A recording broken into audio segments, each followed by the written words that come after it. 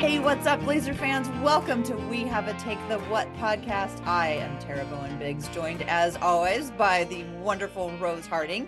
Hi, Rose. Hi, Tara. How are you today? I am doing good, although I'm looking at the very last of fake spring leaving and it's making me super sad. But to counteract that, I am very happy because we have a first-time guest joining us today. It's Brenna Greene. She is the sports anchor and reporter at KOIN in Portland. And before that, she was with KREM in Spokane as the sports anchor, reporter, and sports director. And not only that, she is the reigning 2023 National Sports Media Association Oregon Sportscaster of the Year. We are so happy to have you join us. Welcome to the What Podcast, Brenna. Thank you so much. You two would appreciate the first female sports director in Spokane history. So there you go. Yeah. It's always mine, dang it. I'm so excited. I want to hear all about that. But we got to start with an icebreaker first, and then I want to hear all about like how you came to be here because I am really excited to learn your story. Okay, our icebreaker today, I'll say is inspired by a friend of the podcast, Jill Adge, who covers the Sacramento Kings. We've had her on the podcast several times. We love her, but I was noticing she was posting a bunch of pictures of her with DeMarcus Cousins over the years on Twitter, like last week. Longtime King, and it was reminding me of that game where Boogie was unejected in Portland. And so what I want our icebreaker to be today is, what's something that happened during a basketball game that wasn't explicitly basketball that is really memorable or funny to you? And I'll say, so the inspiration for this, I'll start, is this event where DeMarcus Cousins was, I think, ejected in the fourth quarter, like toward the end of the fourth quarter of a game. And I don't know what circumstances transpired, but like the referees ejected him. He left the court, and then he was unejected and brought back to play the end of the game. And then the Kings won. And I was like, man, I don't think I've ever seen anybody else unejected in my entire life. And also then he went and did this like wild post-game interview after the win saying, can't you see, like this shows you how the refs are like against me. And part of me was like, okay, yeah, you were ejected and you do get ejected a lot. But then I was like, but who else have they ever brought back from the locker room saying, oh, our bad, come on back, let's play a couple more minutes and we'll talk about it later, no big deal. Anyway, I just wanted to share that. So thanks, Jill Adge, for reminding me of this wonderful moment in basketball history. I wonder if Draymond's ever been unejected. I feel like he's the candidate for most likely to have also been unejected. Oh, certainly not, right? I don't know. We'll have to do a little research. Yeah. I mean, if any listeners ever remember any other time where a player was originally ejected and sent to the locker room and then brought back out to play more basketball, I would love to know about it. So please comment and let us know. So what about you, Tara? Do you have one that you can think about? Well, I was in the arena for the historic crash of the blimp, and it's still like one of my favorite pictures because my husband took this picture of it. And what happened is that what was so interesting about it is like nobody was paying attention to the game, and this blimp, half of the motors I think died on it, and it just sort of like went off it kind of like tilted to the side. And then it kind of like kept going around, and then all of the engines died, and then it just sort of floated, and it's like a blimp. So it's like light, right? It's not like a thing that just crashes to the ground. It just sort of like floated gently down on top of like the section. And everybody was like in the section looking up, like, what should we do about this? Like, do we get out of the way or do we just catch it? And people ended up like sort of catching it. And then the Blazers people came and they like sort of took control of it from the fans who had caught it in the stands. And then they had to figure out how to get it out of the arena because it's big. And so they ended up shoving it through the door. And like nobody was watching the game. Everybody was watching them to see if they were going to like be able to like shove this thing like through the doorway into like onto the concourse. And it was just incredibly entertaining. And it resulted in like my favorite picture, which I always think about every time the Blazers are like having a hard time. There's this just blimp crash picture of it just like crashed and stuck in the doorway. And so it always reminds me of like how I feel right now as the Blazers are struggling and they just feel like sort of stuck halfway between in the door and out the door. It wasn't, they didn't deflate it though to get it out, right? It was like still fully inflated and like trying to, it's amazing they didn't just go and like cut it. I mean, I guess they, Cut the blimp? well, I mean, did it ever fly again? I don't know, but that just seems so dramatic. But like to get it out the door. That's super funny. That is kind of an epic moment in Blazer history for the It is. arena. I wonder if the basketball players noticed. Do you think that the players were like, I actually kind of need a timeout to watch this disaster? I can't remember. There may have been a timeout in which they did pay attention. But it was fortunate that it was like, the burly guys who like hold the girls up and throw the girls up in the air and catch them, who are The like cheerleaders? super buff. Well, Yeah. like as opposed to the dancers, the other group, who were Yeah. like just so fortunately, like there was all these like really strong guys who'd like been working out who were able to like shove it through there. I'm sure the women helped as well because they're also extremely strong. Yeah, that's true. Okay, Brenna, what about you? Do you have one? And it doesn't have to be Blazer related. It can just be, I think just something that I have thought about a lot over the years, because I go to, enough sporting events where I see it happen at almost every single one, but it happens a lot at basketball games, is people's fascination with t-shirt tosses. I find it to yes. be one of the most interesting human like experiments of all time. You are losing your mind over a double XL t-shirt that you could wear as a dress right now.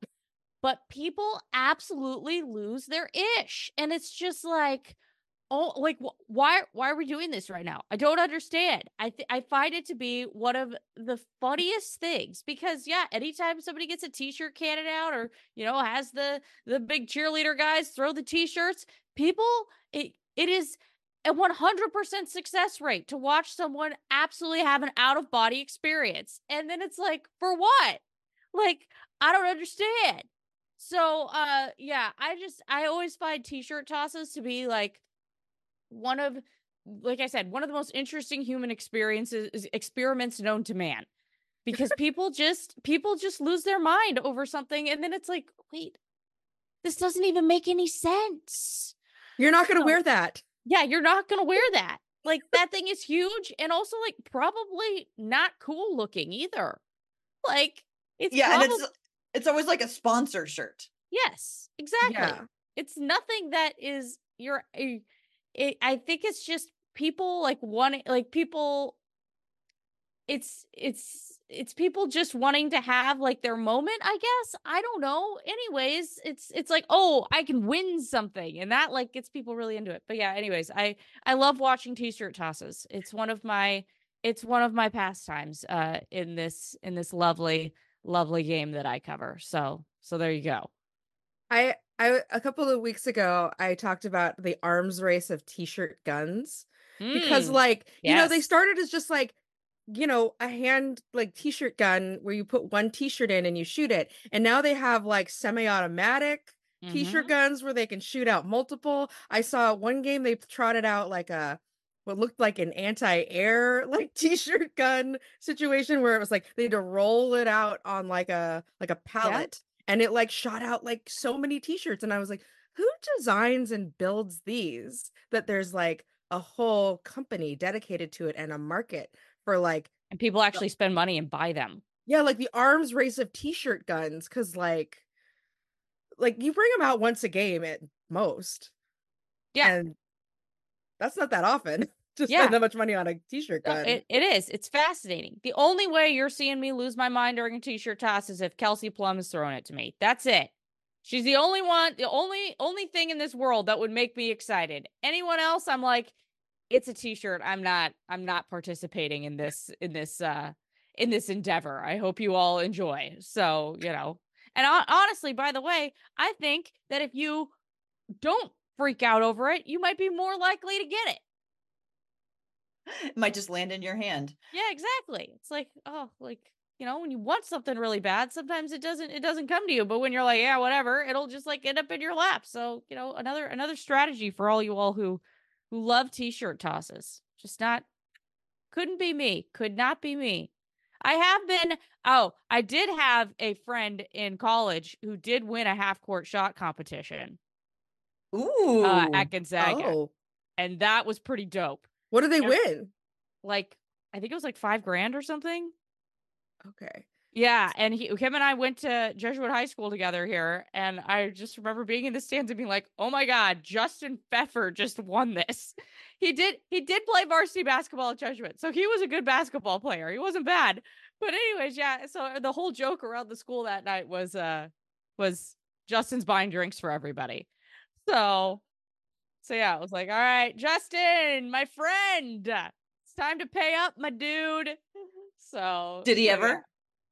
Did you ever get your drink? I don't think he ever did. Well, Justin, if you're listening to this, you owe Brenna one.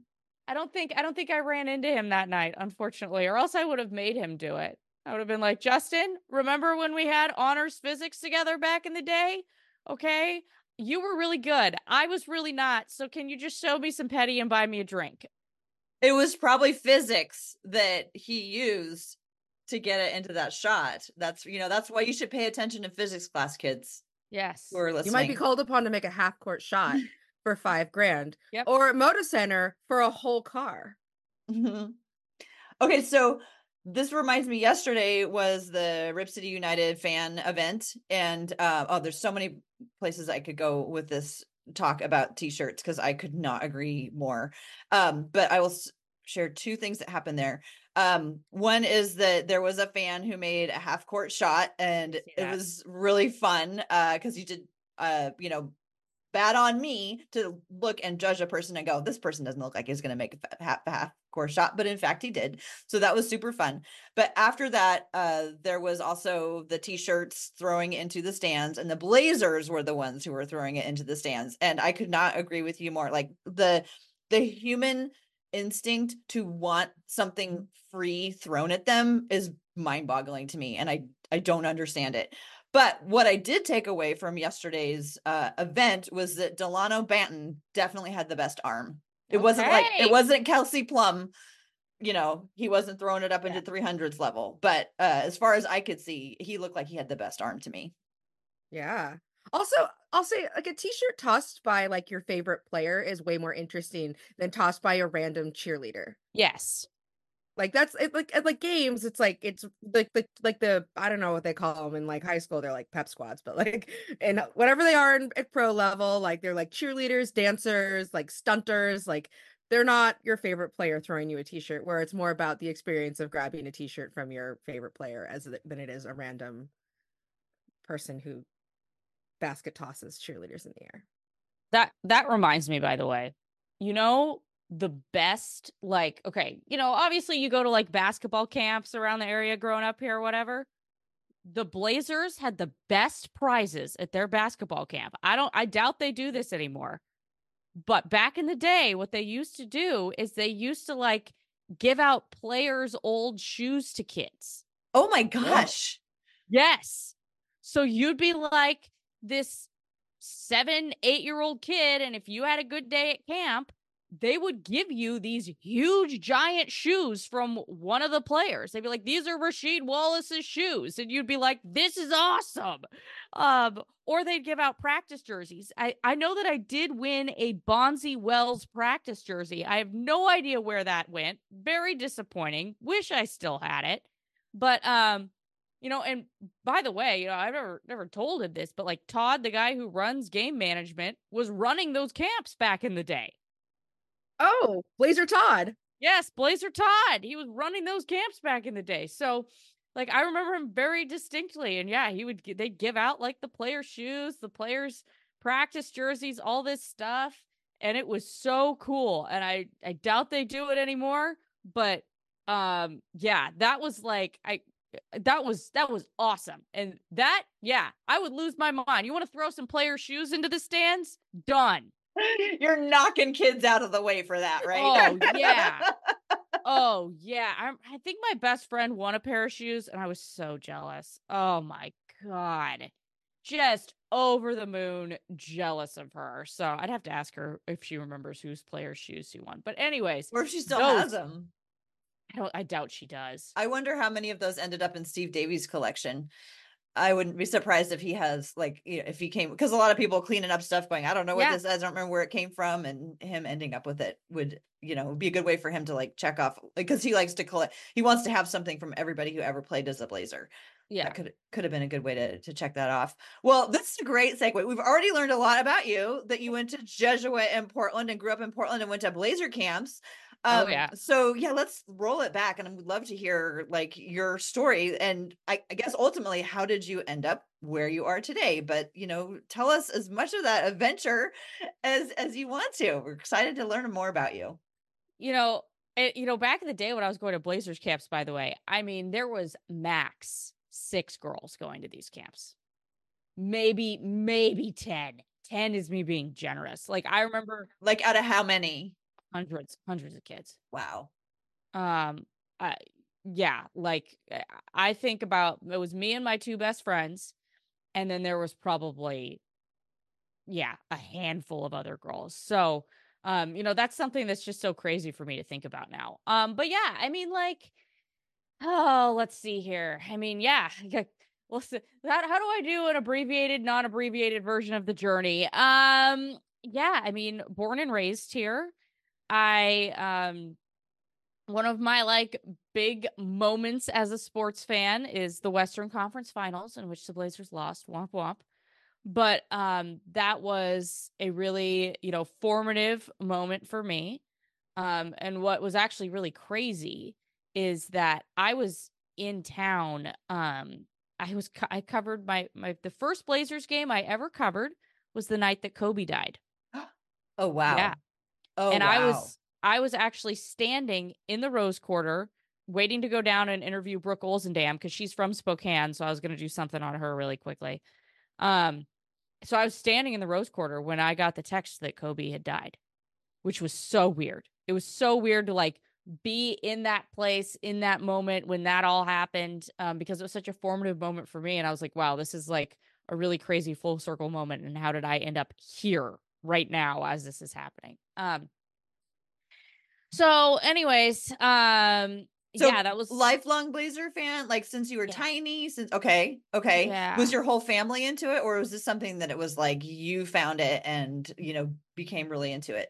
I would say my whole family was into it. I mean, there is a picture of me there. First of all, there's a picture of me like in a Blazers onesie when I was like very little.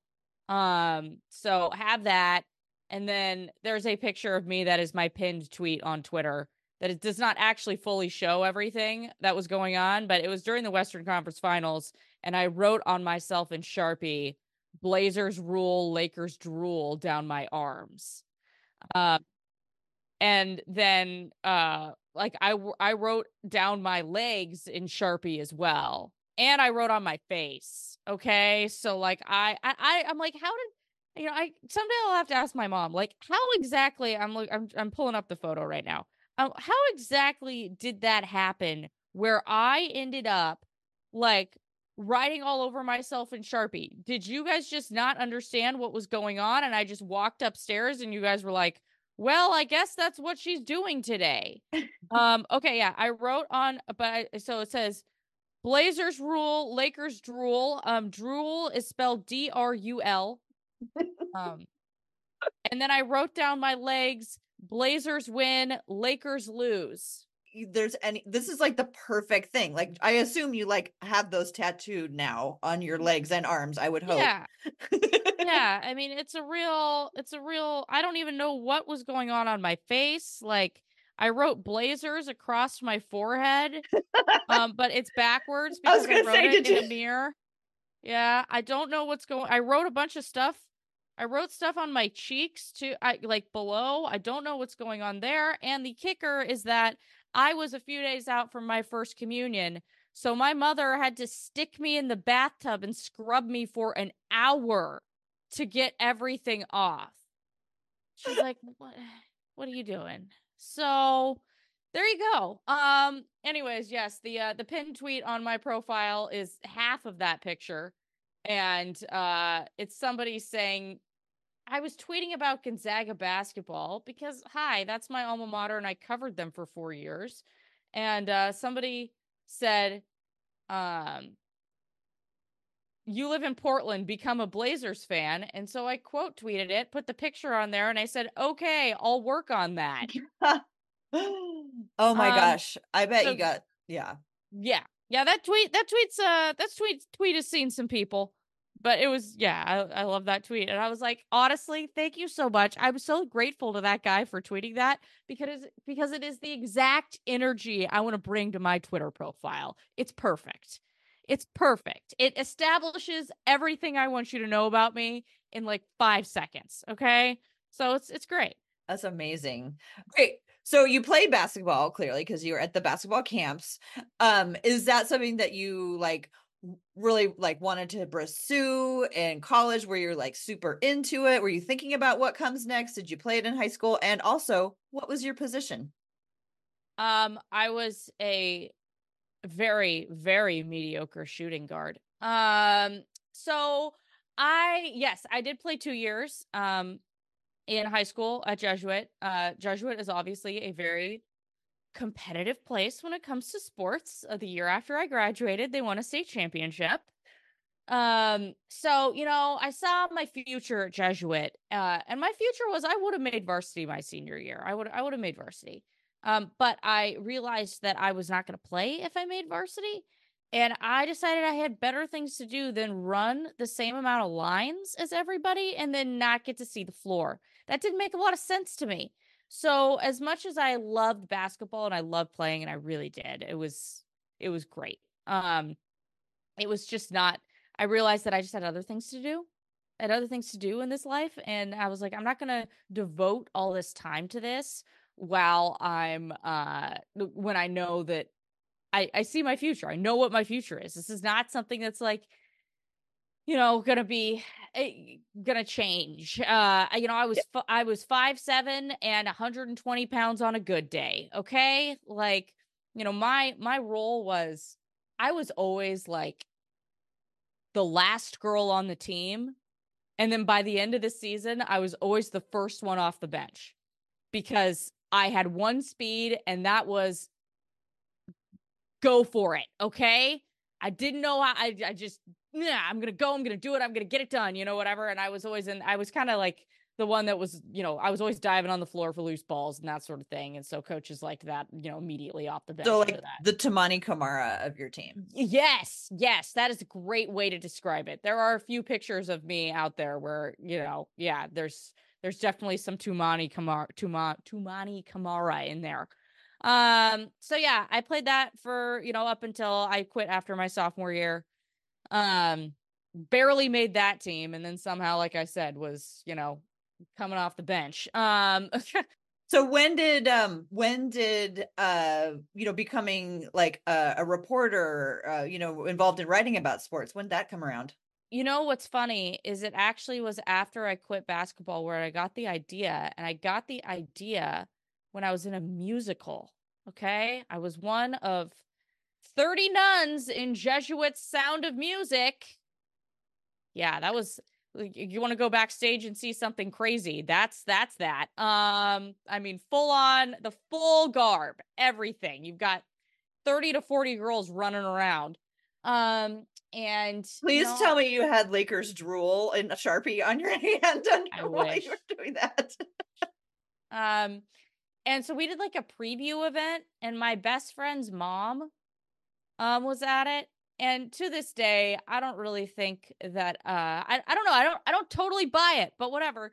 She said that she could pick me out in the group, which I really just don't understand how that's a possibility considering the amount of people that were there, that were in that group. And you can't see our hair. All you can see is our faces.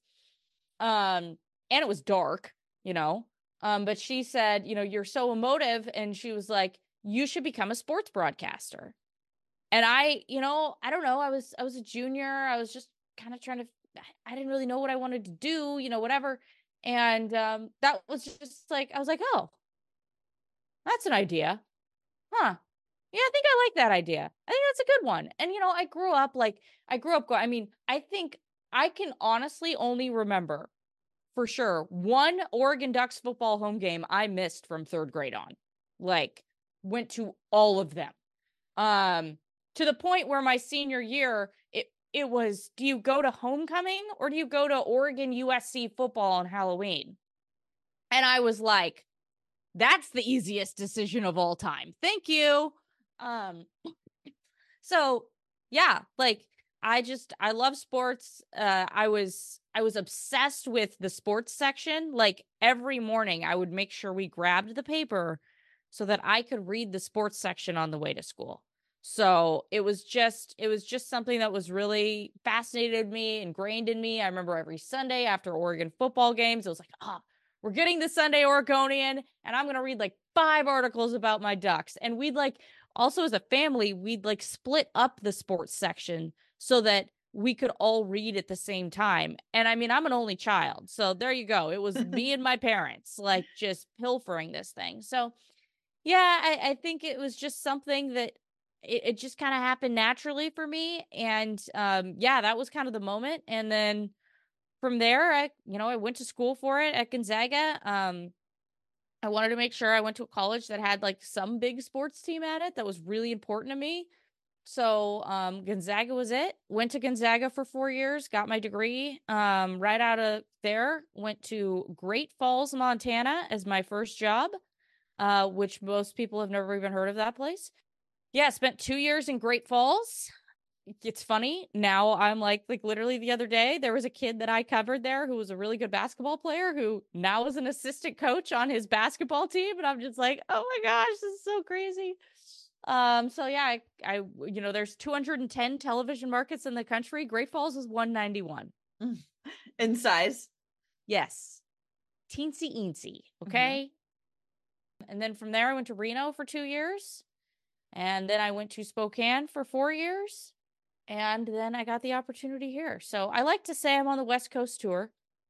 That's such a great story. So many follow-up questions.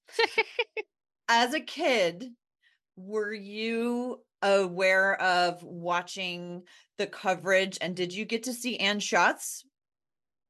Was she covering while you were at the height kind of your thing? Because she was like one of the first female sports anchors. We've had her on the podcast. She was amazing. I love Ann. I was texting Ann last night. Oh, right on.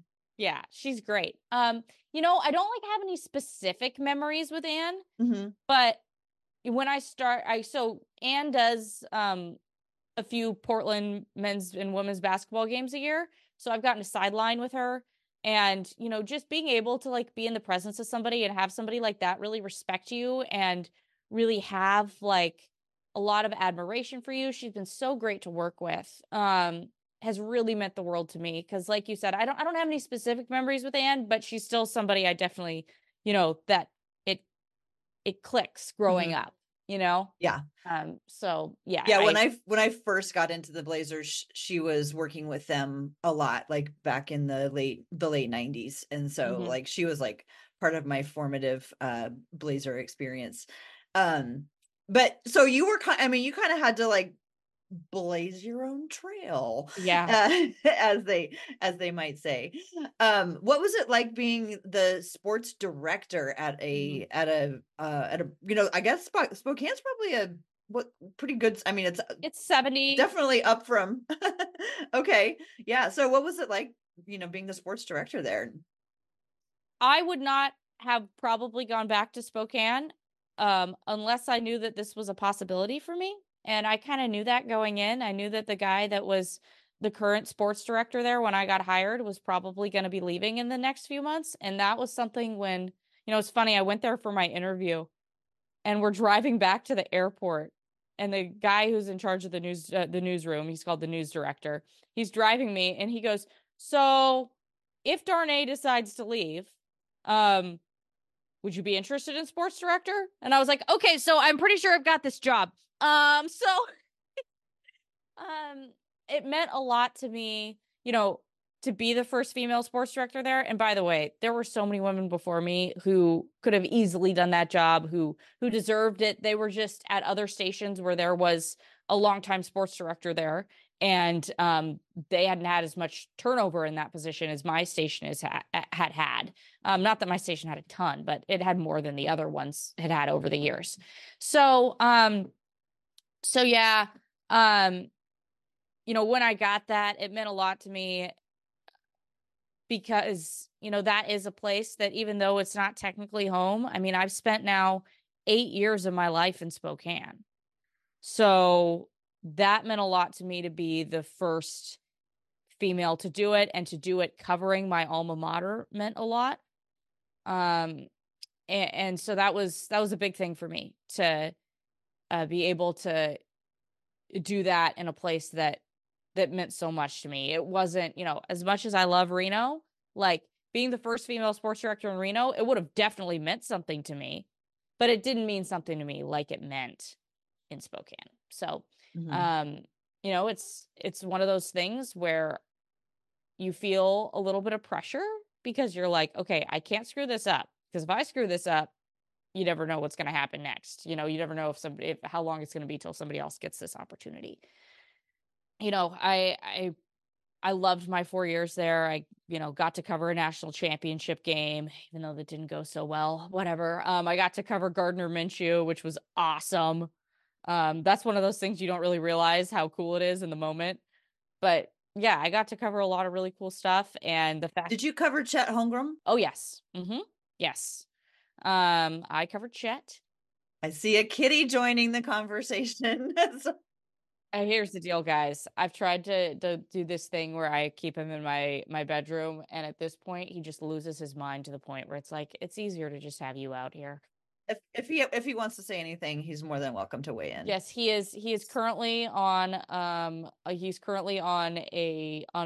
chair. So he has removed himself from the chat, but let me tell you, he will insert himself when he deems necessary. Oh, are you coming up here now? Yes, you are.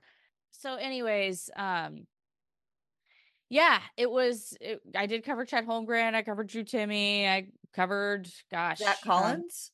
Zach was not there. I was not there when Zach was there. I missed him by about 2 years. There's a strong Spokane Gonzaga connection, between all the sports reporters around here, because Jamie Hudson also attended there, right? Yep. What was fun is that I covered Julian Strother, and I went to the Denver Nuggets game a few days ago, and he got in finally in the last 2 minutes, and I was with a bunch of friends who are also Gonzaga fans, and so we started a "Let's Go Zags" chant in Moda Center, and it was dead quiet at that point because the Blazers were just getting throttled, And so I texted Julian's dad after, and I was like, because I thought Julian heard us, I could see him kind of laughing, and so I texted his dad, and I was like, I don't know if he heard us or not or whatever, and he's like, oh yeah, he heard you guys. He was really confused.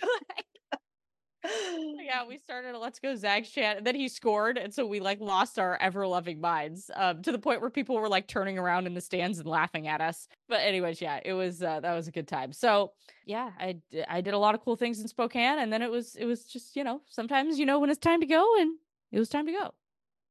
Well, super exciting that you were able to come back home. Before we start talking about the Blazers, any sort of big highlights of things that you got to do? I mean, covering a Gonzaga national championship game, probably exciting. I know you just got back from the Super Bowl.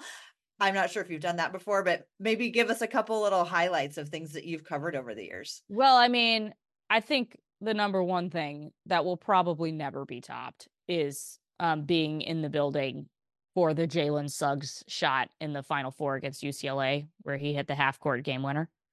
That was awesome.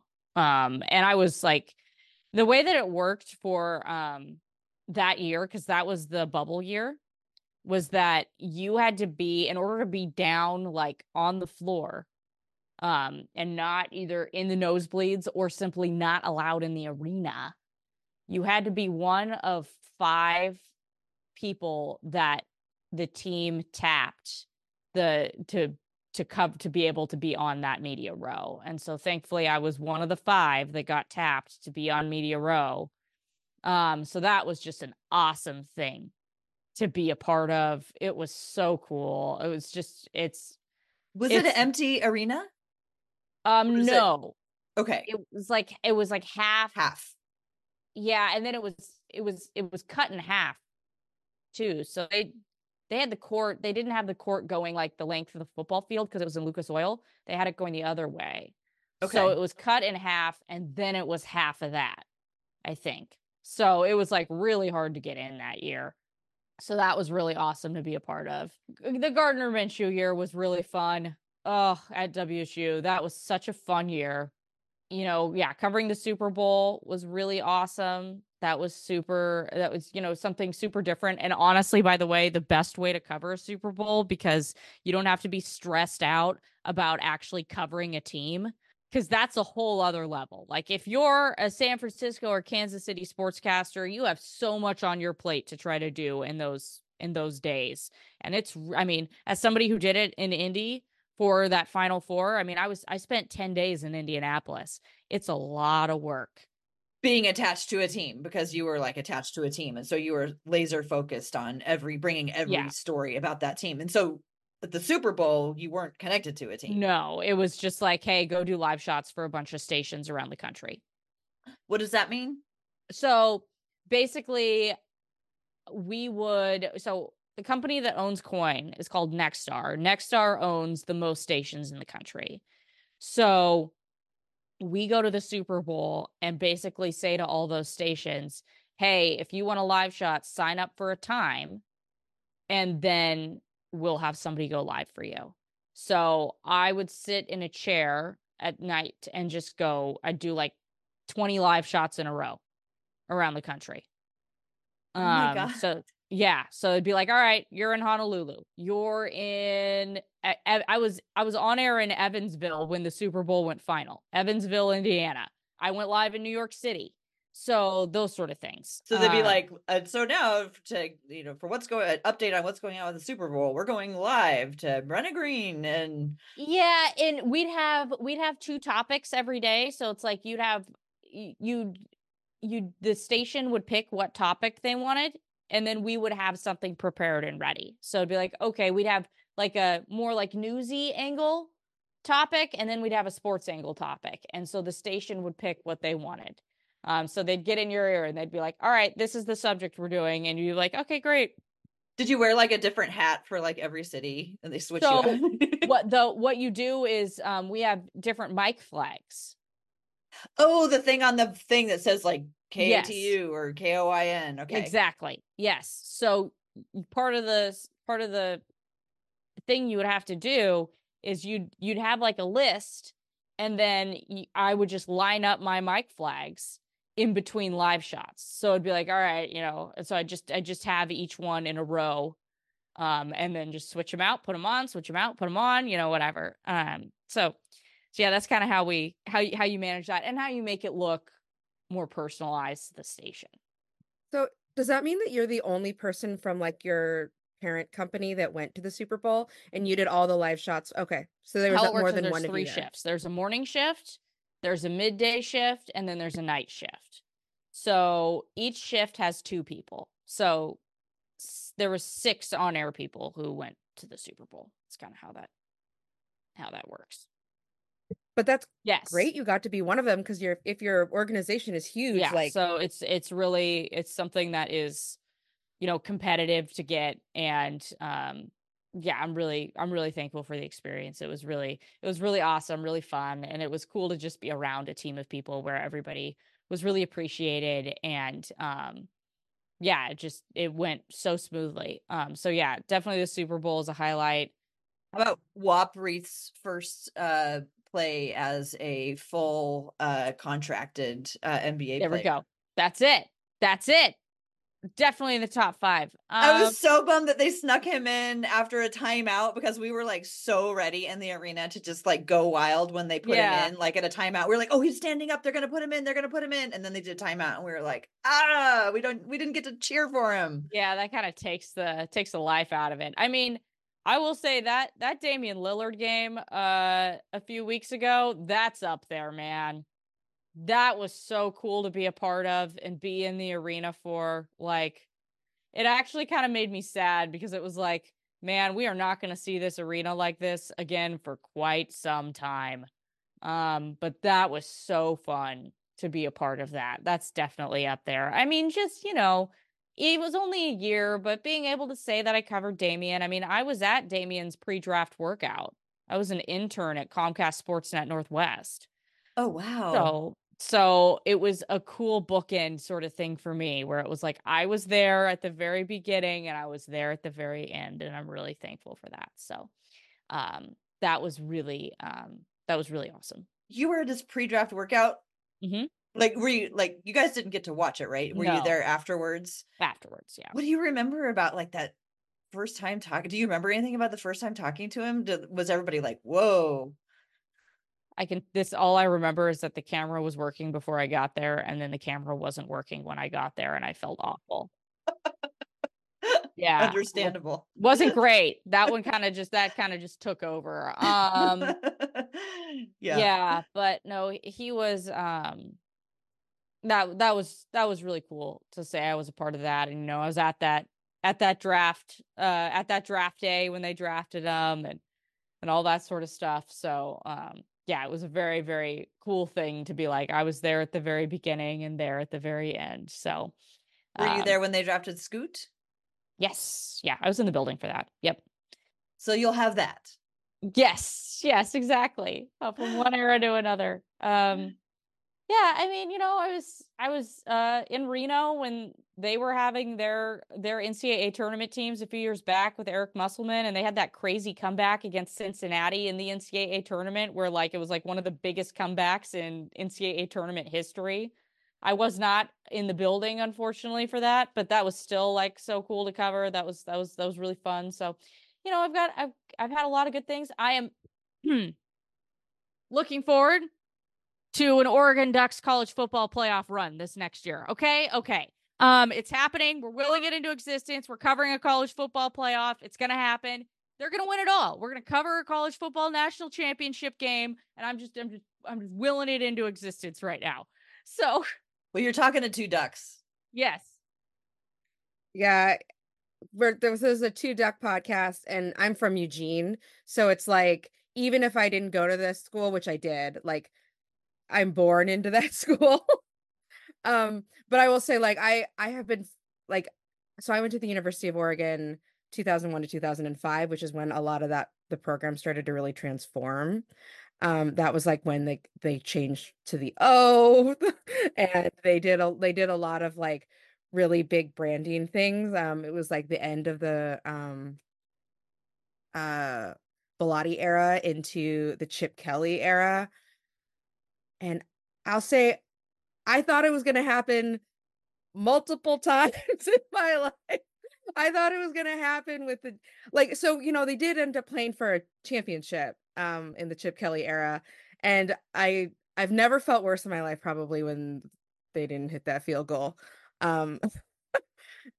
And I think about how it seems like they are like I feel like in the national consciousness it feels like they've already won one, but they haven't because they had been so dominant for so long. And it was like that was like when they started to change that program a lot. It was like it was like that was pre like FBS, I think even like it was before they had the FBS, BCS. Like I don't remember all the names for all the things, but like like there were definitely years where we could have played for a championship with Joey Harrington. We could have played for a championship with several other quarterbacks, and here we are sitting here as just we played for one championship one time. I was at that Oregon Auburn game, man.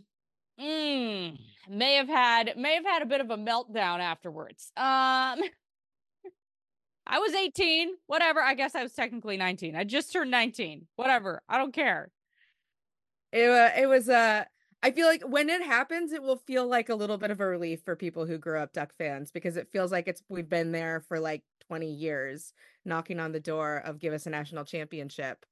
Because remember there was that year I think where we basically played for third against Colorado. I think we played for basically third against Colorado where we blew Colorado out, and then in the national championship game somebody else got blown out and everyone was like, oh, it really should have been Oregon in that game. It's like, well, yeah, it wasn't though. And that was like back when it was really hard to be ranked well in like the Pac I don't know if it was 10 or 12 then. Um, like it was really hard to be ranked well. And yeah, because that was before Colorado was in our conference.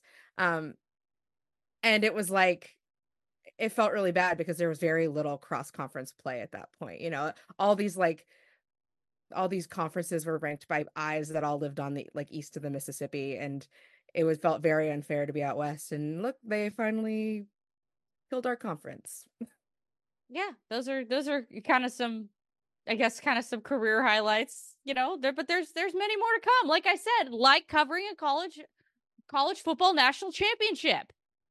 Okay? It's coming. It's happening. All right? Despite Yeah. all of your amazing experiences up to this point, you're still like kind of early career. Yeah. There's a lot of like events left to cover.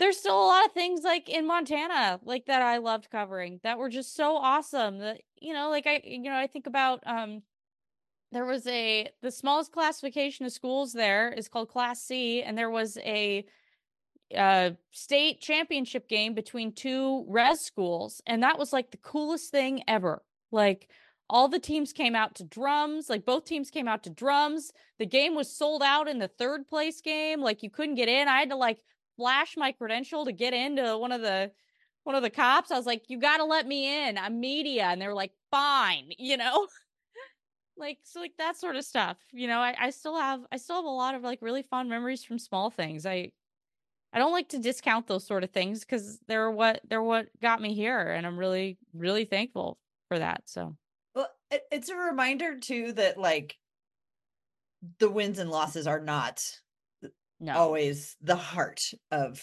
what we watch sports for, especially right now. But you know what I mean? There's so much to cover besides whether or not the team won the game or lost the game and how and what happened. There's so many other things to cover. And to move us back to the Blazers a little bit, this is, obviously one of those years where the wins are not stacking up, but I imagine there's still plenty of interesting things to cover. So I'm just wondering from your point of view, as media, what are some of the things that, you've like felt really good about being able to cover this year that, the people have reacted well to, or that you've really enjoyed getting to cover? I wish the draft was better this year. Well, who knows? Maybe it'll be a sleeper draft. Yeah, I would be more. That would be really fun to cover if it was a better draft this year. But unfortunately, it's just kind of draft class. We were having a conversation about it actually at the Nuggets game with a few other media members about how like sometimes the draft is like, oh, like the top isn't great, but actually the back half is kind of good or something like that. This is just a universally panned draft class. God, I don't know. I feel like all of that hopefully is being used as fodder for all those players who are hearing it. Like all those people in 2020 who had to sit for around for an extra 3 months and hear how bad their draft class was. It's just like, I don't know. Also, as part of it is just like I'm a Blazer fan and we're gonna get a high draft pick, so I have to somehow like talk myself Yes. into it being a good thing. Yeah. Yeah, But I'm still totally. gonna be hopeful. I'm still gonna be hopeful. Also, one of the things I like about a bad draft, like a I don't want to say a bad draft class, a draft class that is perceived to not be like quite as good, is there's a lot of great opportunity to like find players that are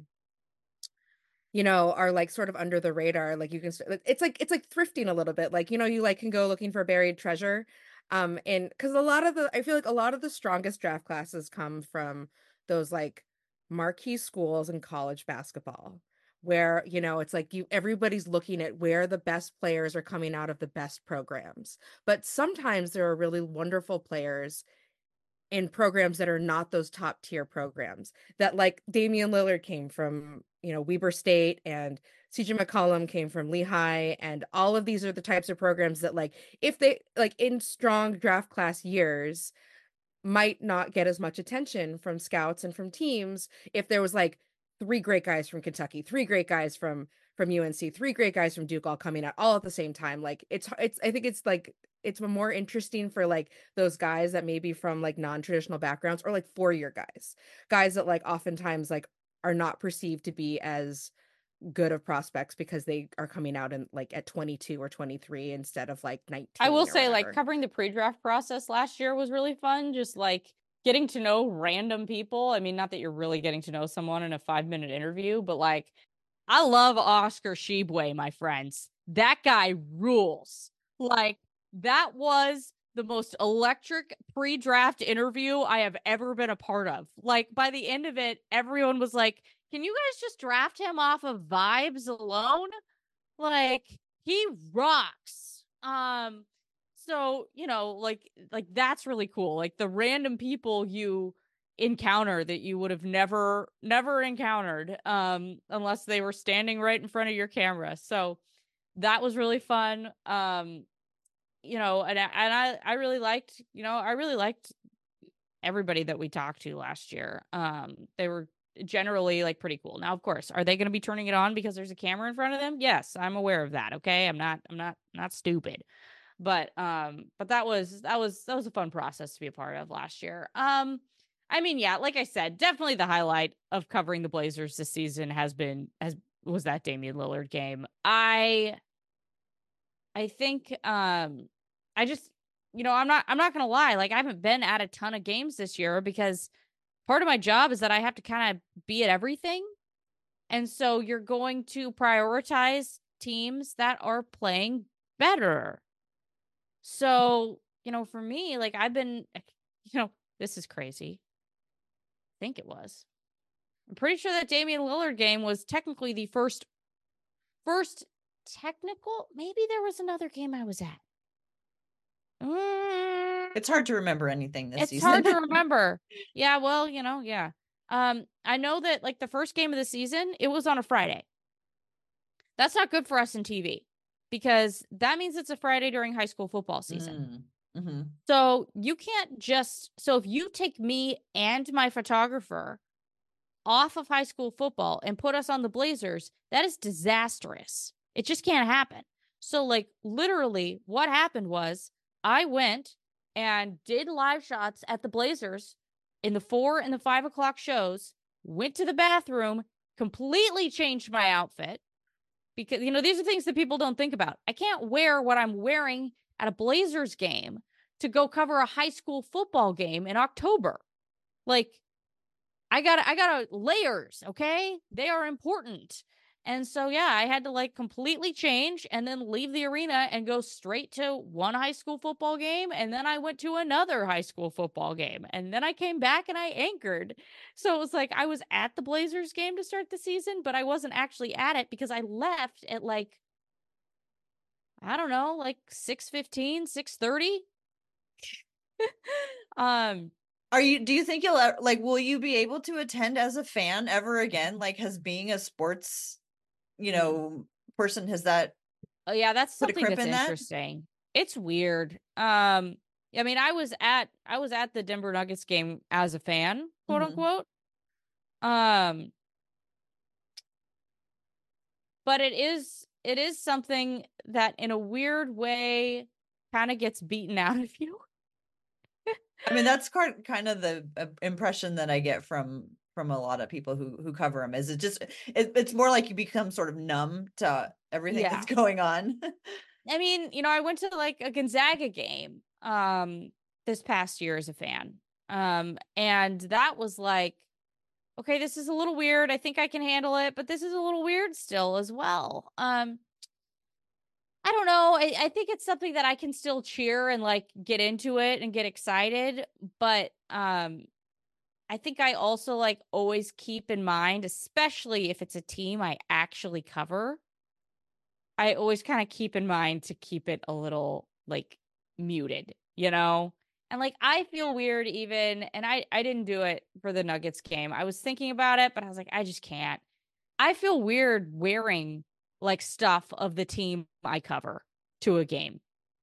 So, I have some red and black Nikes that I love, and that's what I wore instead, you know?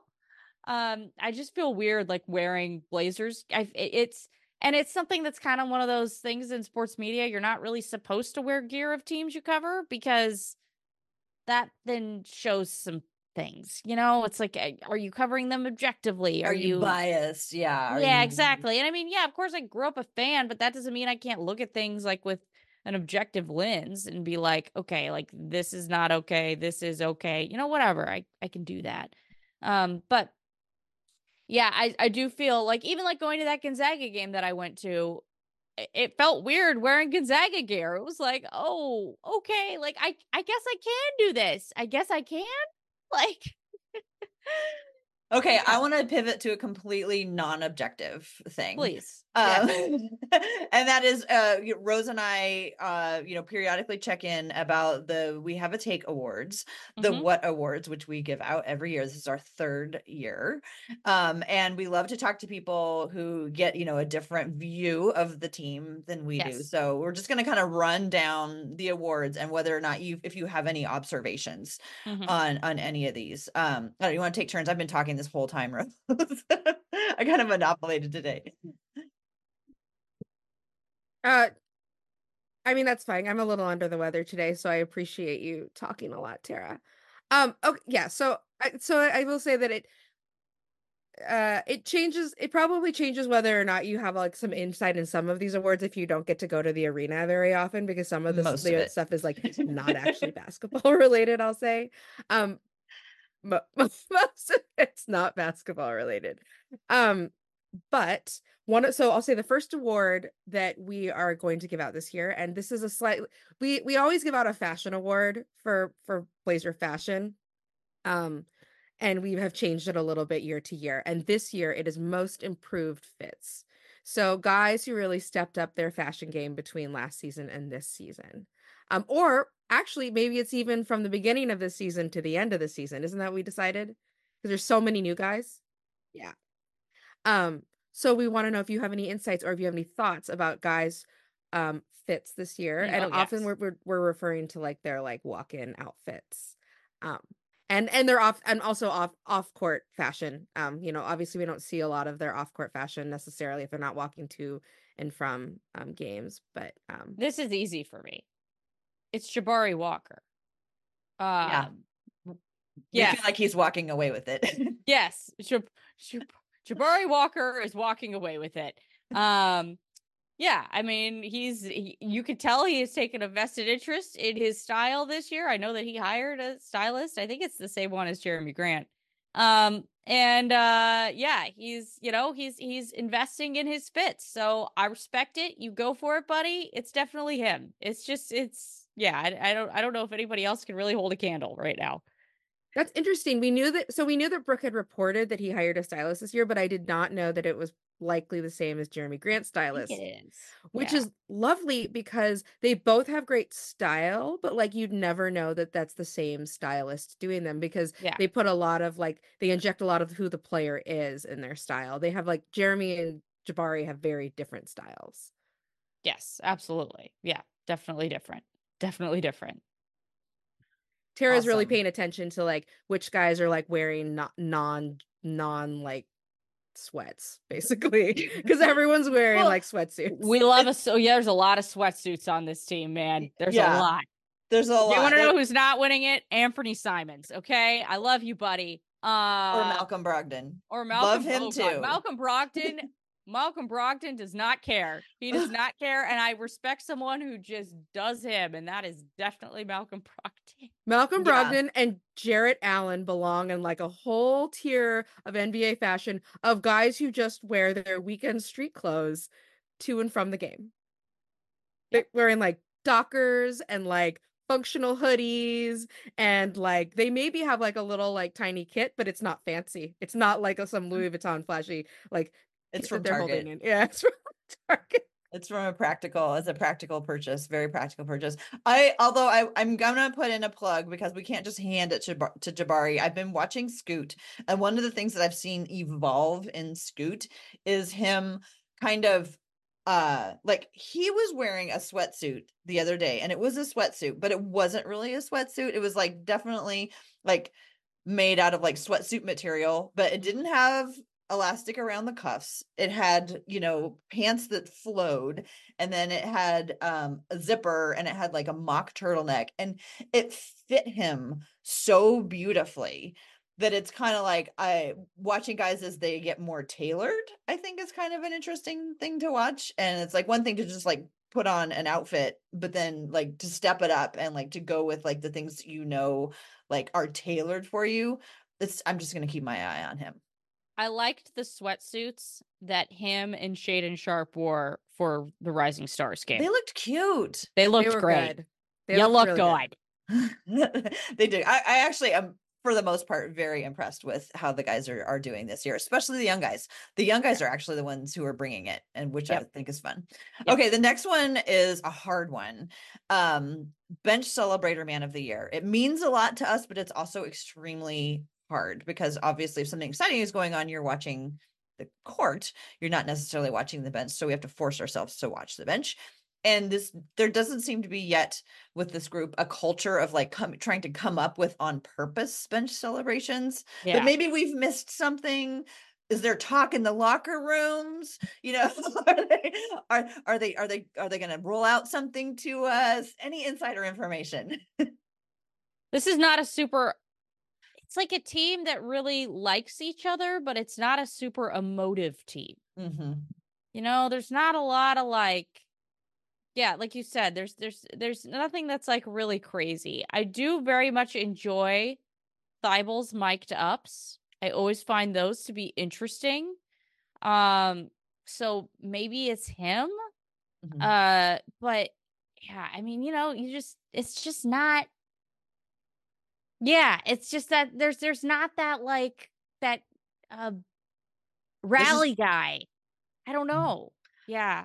Scoot is sometimes, I don't know, we sort of have a theory that maybe these guys just don't know that these awards are being awarded. And if they did know, then they would try a little harder. So, if you happen to just casually drop into conversation, hey, is anybody in here feel like they're a front runner for Bench Celebrator Man of the Year? Maybe just, dropping the idea out there and just walking away, and they'll like think about it and go, I really should be stepping up my game this year so I can win this what award?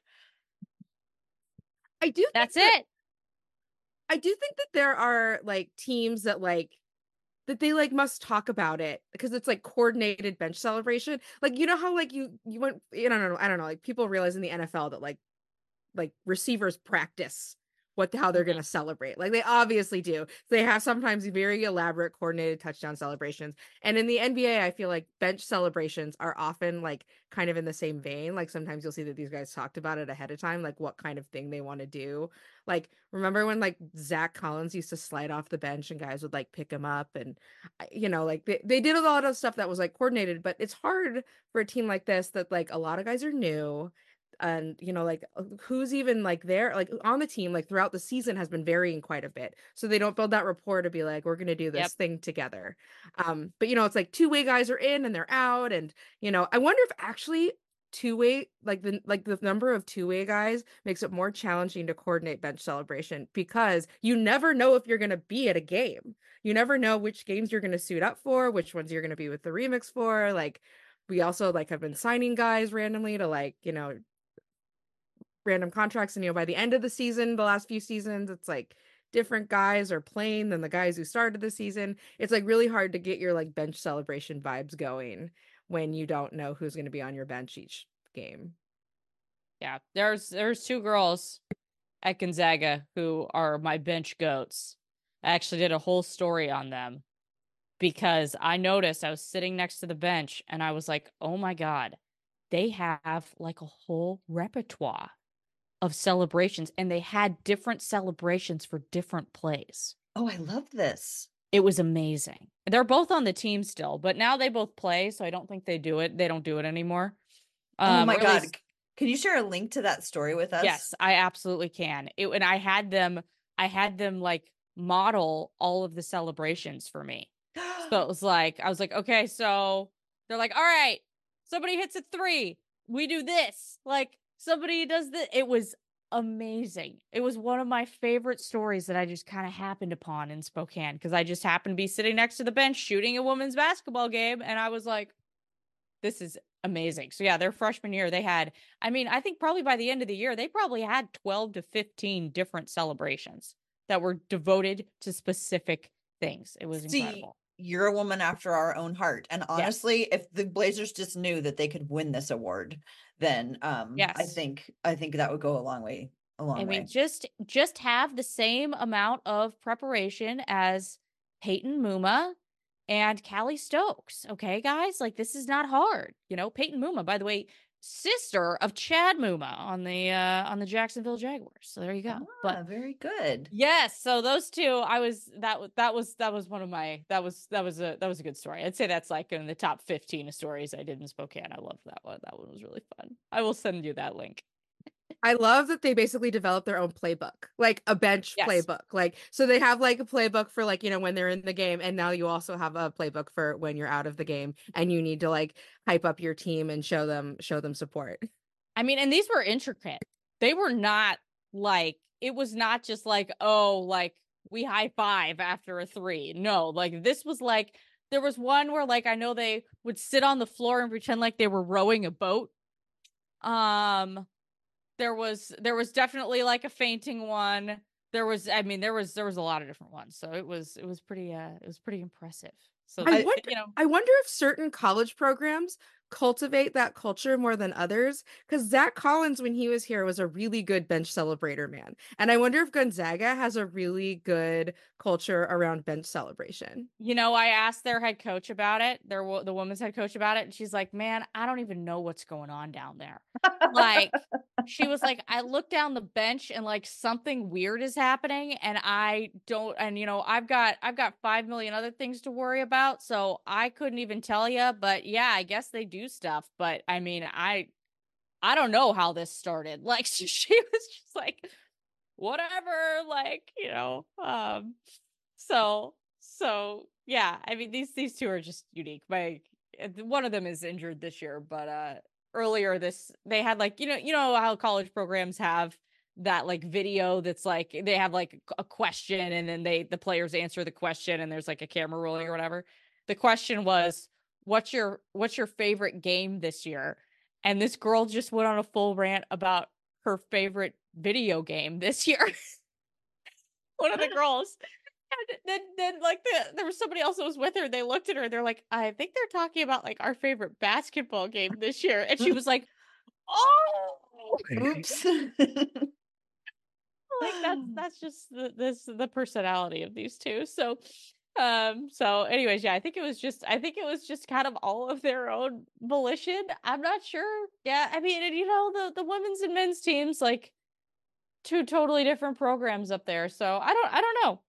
Maybe it's the type of personality we attracted to you. There you go. We are kind of a laid back personality on this team. And so like the Yes. chill players maybe aren't going to be so excited to like create their own bench playbook like those girls. So shout out to those girls. Okay, so the next one, oh, okay. So the next one is a little bit of it's an iteration of a award we did last year. We had social media player of the year last year because we had a lot of guys who are active on social. We noticed that this year a lot of the guys on the team are not as active on social as they used to be, or maybe we're not on the right socials anymore because like I don't think Tara and I are on TikTok, and maybe there's just all the content on TikTok and we just don't watch it. So but this year we decided to make it social media play of the year. And the idea is that if there's like a social media post or a social media event that happened, that you could be nominated for social media play of the year. And a lot of us think back to like last year, the Damian Lillard tarmac rap, and like Mm. also everyone, I don't know like how plugged in you were last year, but like Coach Rogers had a really funny um I think it was like a reel, an Instagram reel where he was trying to sneak in like buzzwords, like or a certain Mm. word, and with to make players say it. So he was like going around asking all the players like what pulls Santa's sleigh, or like trying to get them to say the word reindeer. It was like right around the holidays, but Yeah. everyone really loved that, and that really endeared like Coach Rogers to us. But so it could be anything, like any kinds of posts from the main like Trailblazers account, from one of the players separate, one of the fans, honestly, where like we saw like a really great post. So anyway, social media play of the year. And it's okay if you don't have any. Yeah, the only thing that I can really think of off the top of my head that has been like, I'm just gonna think about like stuff that I have tweeted with Blazers, and the thing that jumps out to me was the Shaden Sharp soundbite about how he about dunking on Wimby. That was really funny. Where he's like, how tall is he? And they're like 7'5" or something like that. And he's like, whoa, like, but like in like a very like downplayed Shaden Sharp type of way. And he's like, well, yeah, I mean, yeah, I'll try it. I'll try anybody, That was really funny. When I saw that, I was just like, oh my gosh, this is so Shaden. So that was great. That's definitely, I think, my favorite bite of the year from the Blazers so far. Yeah, other than that, like, I don't know, man. I can't really think of anything else. Like you said, it's not a social active team. It's just not. Mm-hmm. I don't Yeah. know. Well, that's totally fair. Yeah. There, and maybe the obvious one is yet to come. You never know. Maybe. Those I'm trying Jennifer moments are like amazing, but maybe for us to expect them to happen every year is a little unrealistic. But we're gonna try again. Maybe they don't know that this award is in play, and they could be working a little harder for it. The next one is we calling it the Blazer Legend. And what that is it's a category for former Blazers who do something interesting and or helpful and or just notable after their Blazer career. It's kind of like the Josh Hart Award after last year at this time, by the way, where the whole Gary Payton thing was happening and he stuck up for the training staff. Like this year, I think one of the candidates is we should give to Robin Lopez for unsticking the ball during the Damian game. So those are the kinds of things that we're looking for. That was so great. And Robin was also great in shoot around before the Damian Lillard game. He was it was so funny. We're standing there, everybody's doing their thing at shoot around, and what's Robin Lopez doing? He's sitting on the bench reading a book. And I'm like, how many other NBA players are just sitting there reading a book in shoot around? And we walked up to him and he's like, oh yeah, I'll talk to you. Yeah. Like, just don't talk to me about basketball. Yeah. And I mean, he gave his thoughts on Damian, and he was saying how excited he was to like even be in the arena for it as well. Like, he's like, I'm just excited I get to be here and watch it, That was, oh my gosh, that was such a great moment. You're totally right on that. By the way, speaking of Gary Payton, he was at Oregon State's game yesterday at Stanford. And so I may or may not have referred to him as Blazers legend, Gary Payton II. That hurts. And then, not my Blazers legend. Not my Blazers and I was legend. Like, you may sense some sarcasm in there. I was like, all 5 games he played in. And the mess he left on the way out. Yeah, he really did leave a mess. So that is funny that he came up when we were talking about this. Man, Robin is a great candidate. I have another one I've been thinking of is Yusuf Nurkic and just being willing to be out there and fight Draymond Green in public. And just fight everyone. Yeah. Man, that guy is the king of the Twitter zinger. Like, you don't know when it's going to happen, but every once in a while, he will just get on there and absolutely murder someone with like 5 words.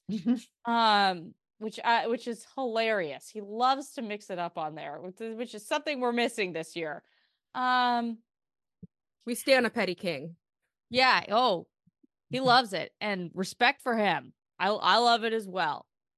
I'm trying to think. We also have another nominee that we think of in terms of like right around the ice storm like drama, because Damon Stoudemire stuck up for DeAndre Ayton, talking about how hard it can be to get to the arena from the area that DeAndre lives, and he also brought up how a player in the past, wasn't it? It was Dale Damon that brought up Davis. yeah, he brought up that Dale Davis in the past tried to get to the arena once and like was almost seriously injured.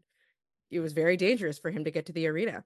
So he basically I don't know, he didn't subtweet. I think he actually just tweeted at He some Blazer retweeted. reported. Yeah, he retweeted Dwight Jaynes. Yeah, that's right. And he just said that, he gives DeAndre Ayton the benefit of the doubt that it was too dangerous for him to get to the arena that game. And I think that was like really like nice because for some reason, like DeAndre Ayton was taking a ton of heat for this from a bunch of people. Well, Dwight Jaynes is local. He doesn't have an excuse, but like a lot of people weren't even here to know what the storm looked like.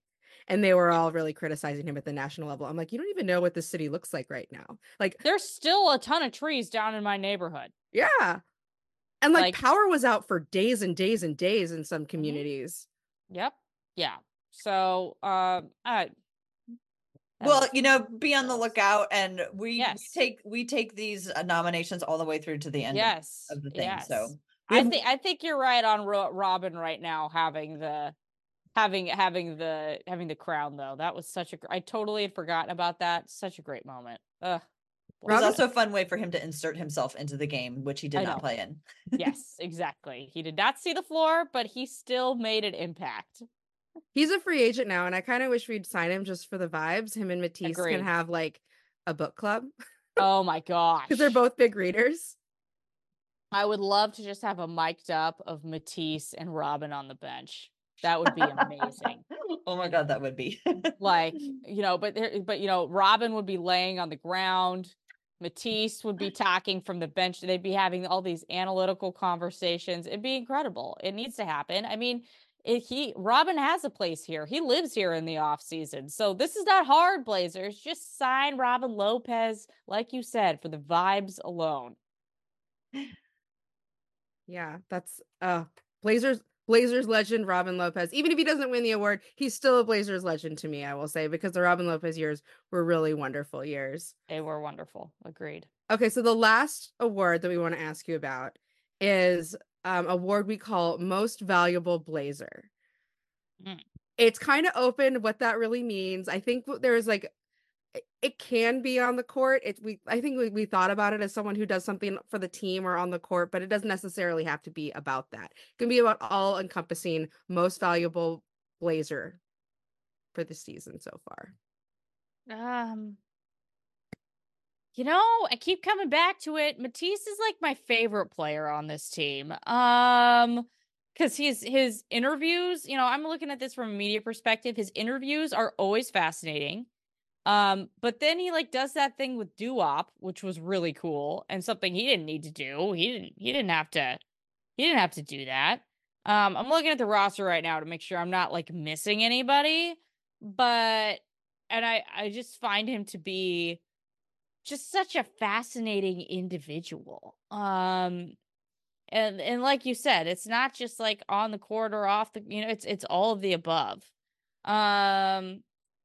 So yeah, I mean, I would go with him from a media perspective because his interviews are actually interesting and not full of cliches. So for me, that's very valuable. And then also, I think that he just has this perspective that nobody else has on the team. And the fact that he did that thing on doo-wop, I like, how many other NBA players are like, hey, I want to make a documentary about my teammate, or a half an hour, whatever you want to call it, about my teammate's life. Like, that's not something that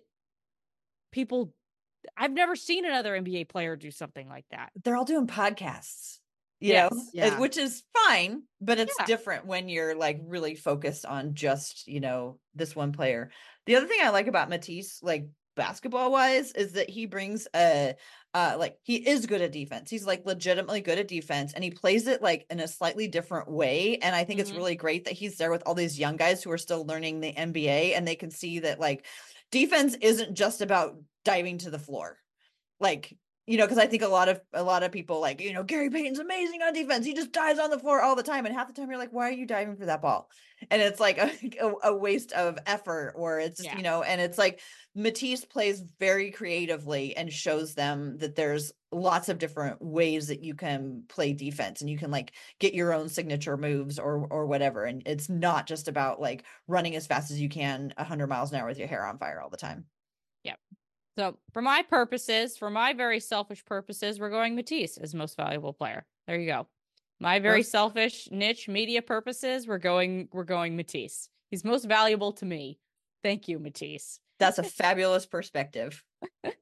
Yes. And I will say, Matisse is one of those players that I think that he doesn't, he's like been here a little bit, but like we actually haven't gotten to know him like a whole lot, because I feel like there's always been a focus on like focus on Dame, focus on Scoot, focus on Shaden, focus on guys that are like, kind of perceived to be more like face of franchise guys. But I love a good defensive anchor. And I was telling Tara like not that long ago that like I love that I don't have to trick myself into thinking Matisse is a great defender. Like he is a great defender. I've had to sell myself on a lot of guys as like, this guy's a great defender for the Blazers. Like Matisse is like a legitimately great defender. He was discovered for his defensive ability. He's a Pacific Northwest guy, which always feels like close. I feel close to, and like I don't know. I love him too. He's wonderful.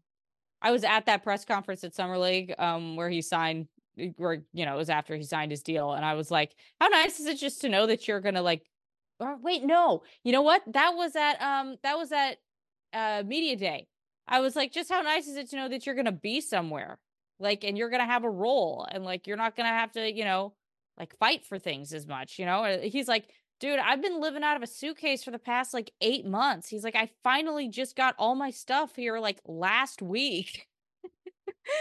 So it's cool to see somebody who is genuinely excited about being here. There's not many, let's be frank, Portland is not a destination city in the NBA, but he's genuinely excited about being here, and he's embracing his role, and he's really enjoying it. So yeah, I'll give it to him. Thank you for liking us, Matisse. Yay.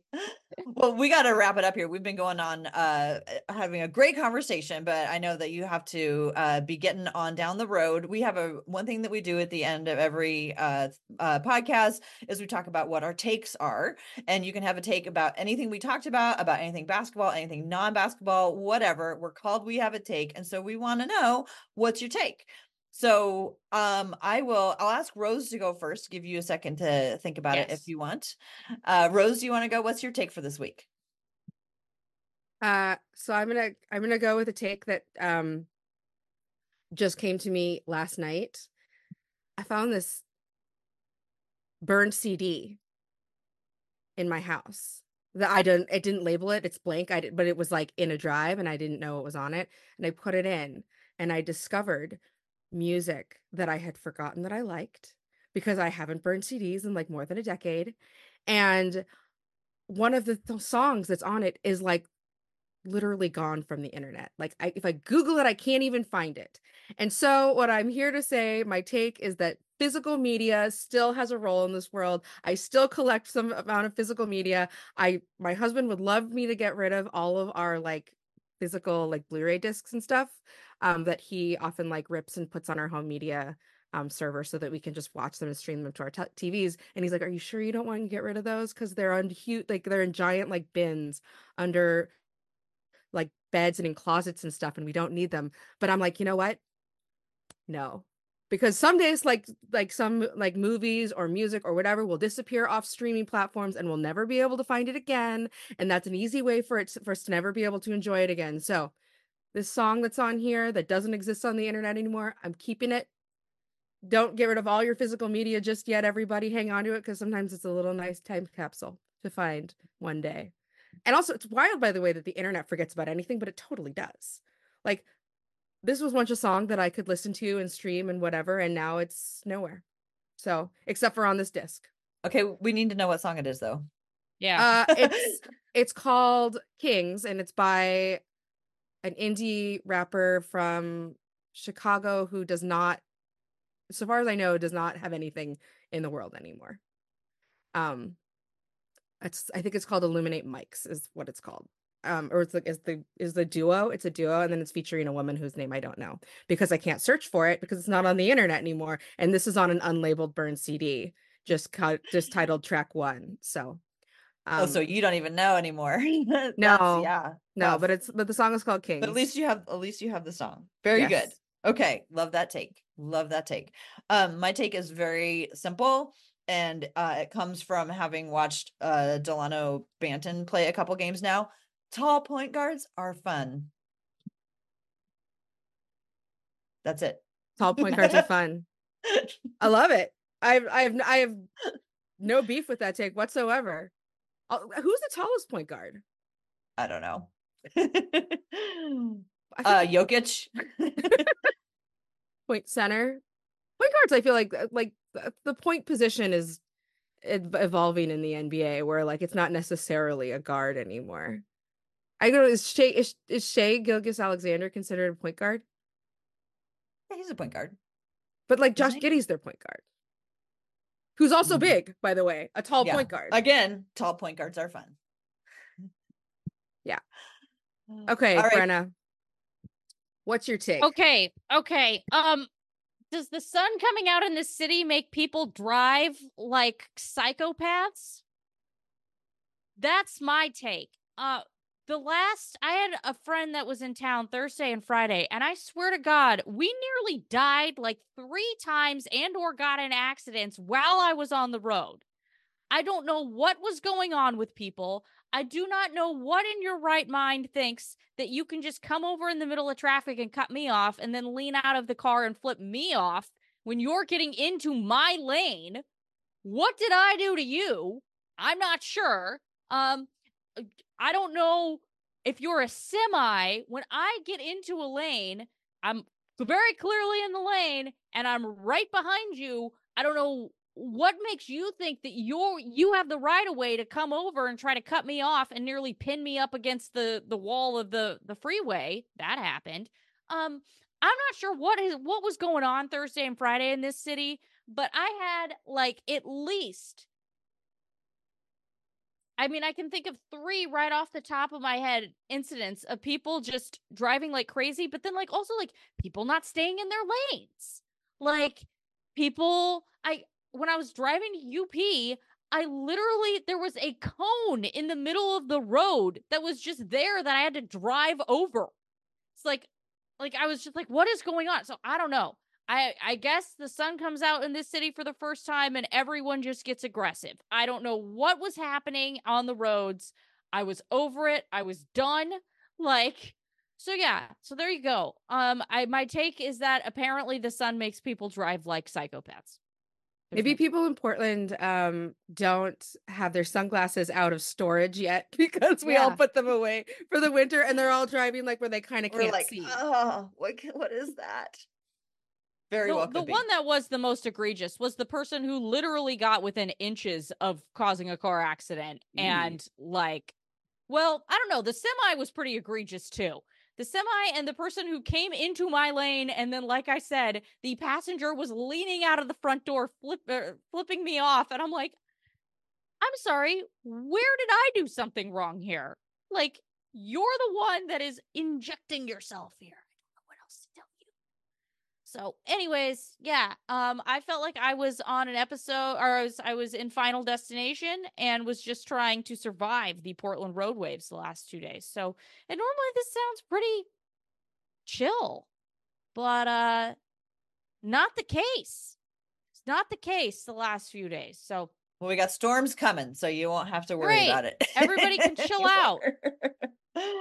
Everybody can chill out, man. Oh, well, Brenna, this has been so much fun getting to know you and talking about your experiences and talking about the Blazers. Can you tell people where they can find your work? Yeah. Very easy on both Instagram and Twitter at Brenna Greene _. I am on Coin. I anchor normally Fridays and Saturdays, but things are going to get pretty funky in the month of March because we have NCAA tournament games to cover. So, but I will still be on air. I just might not be on the desk per se.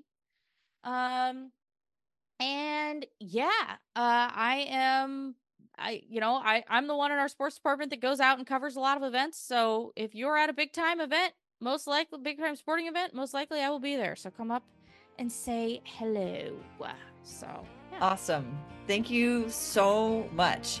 Thank you, Rose, and thank you to everyone who has been listening to the podcast. We can be found at We Have a Take. I can be found at TCB Biggs, and Rose can be found at Rose L. Harding. And thanks again for listening, and go Blazers!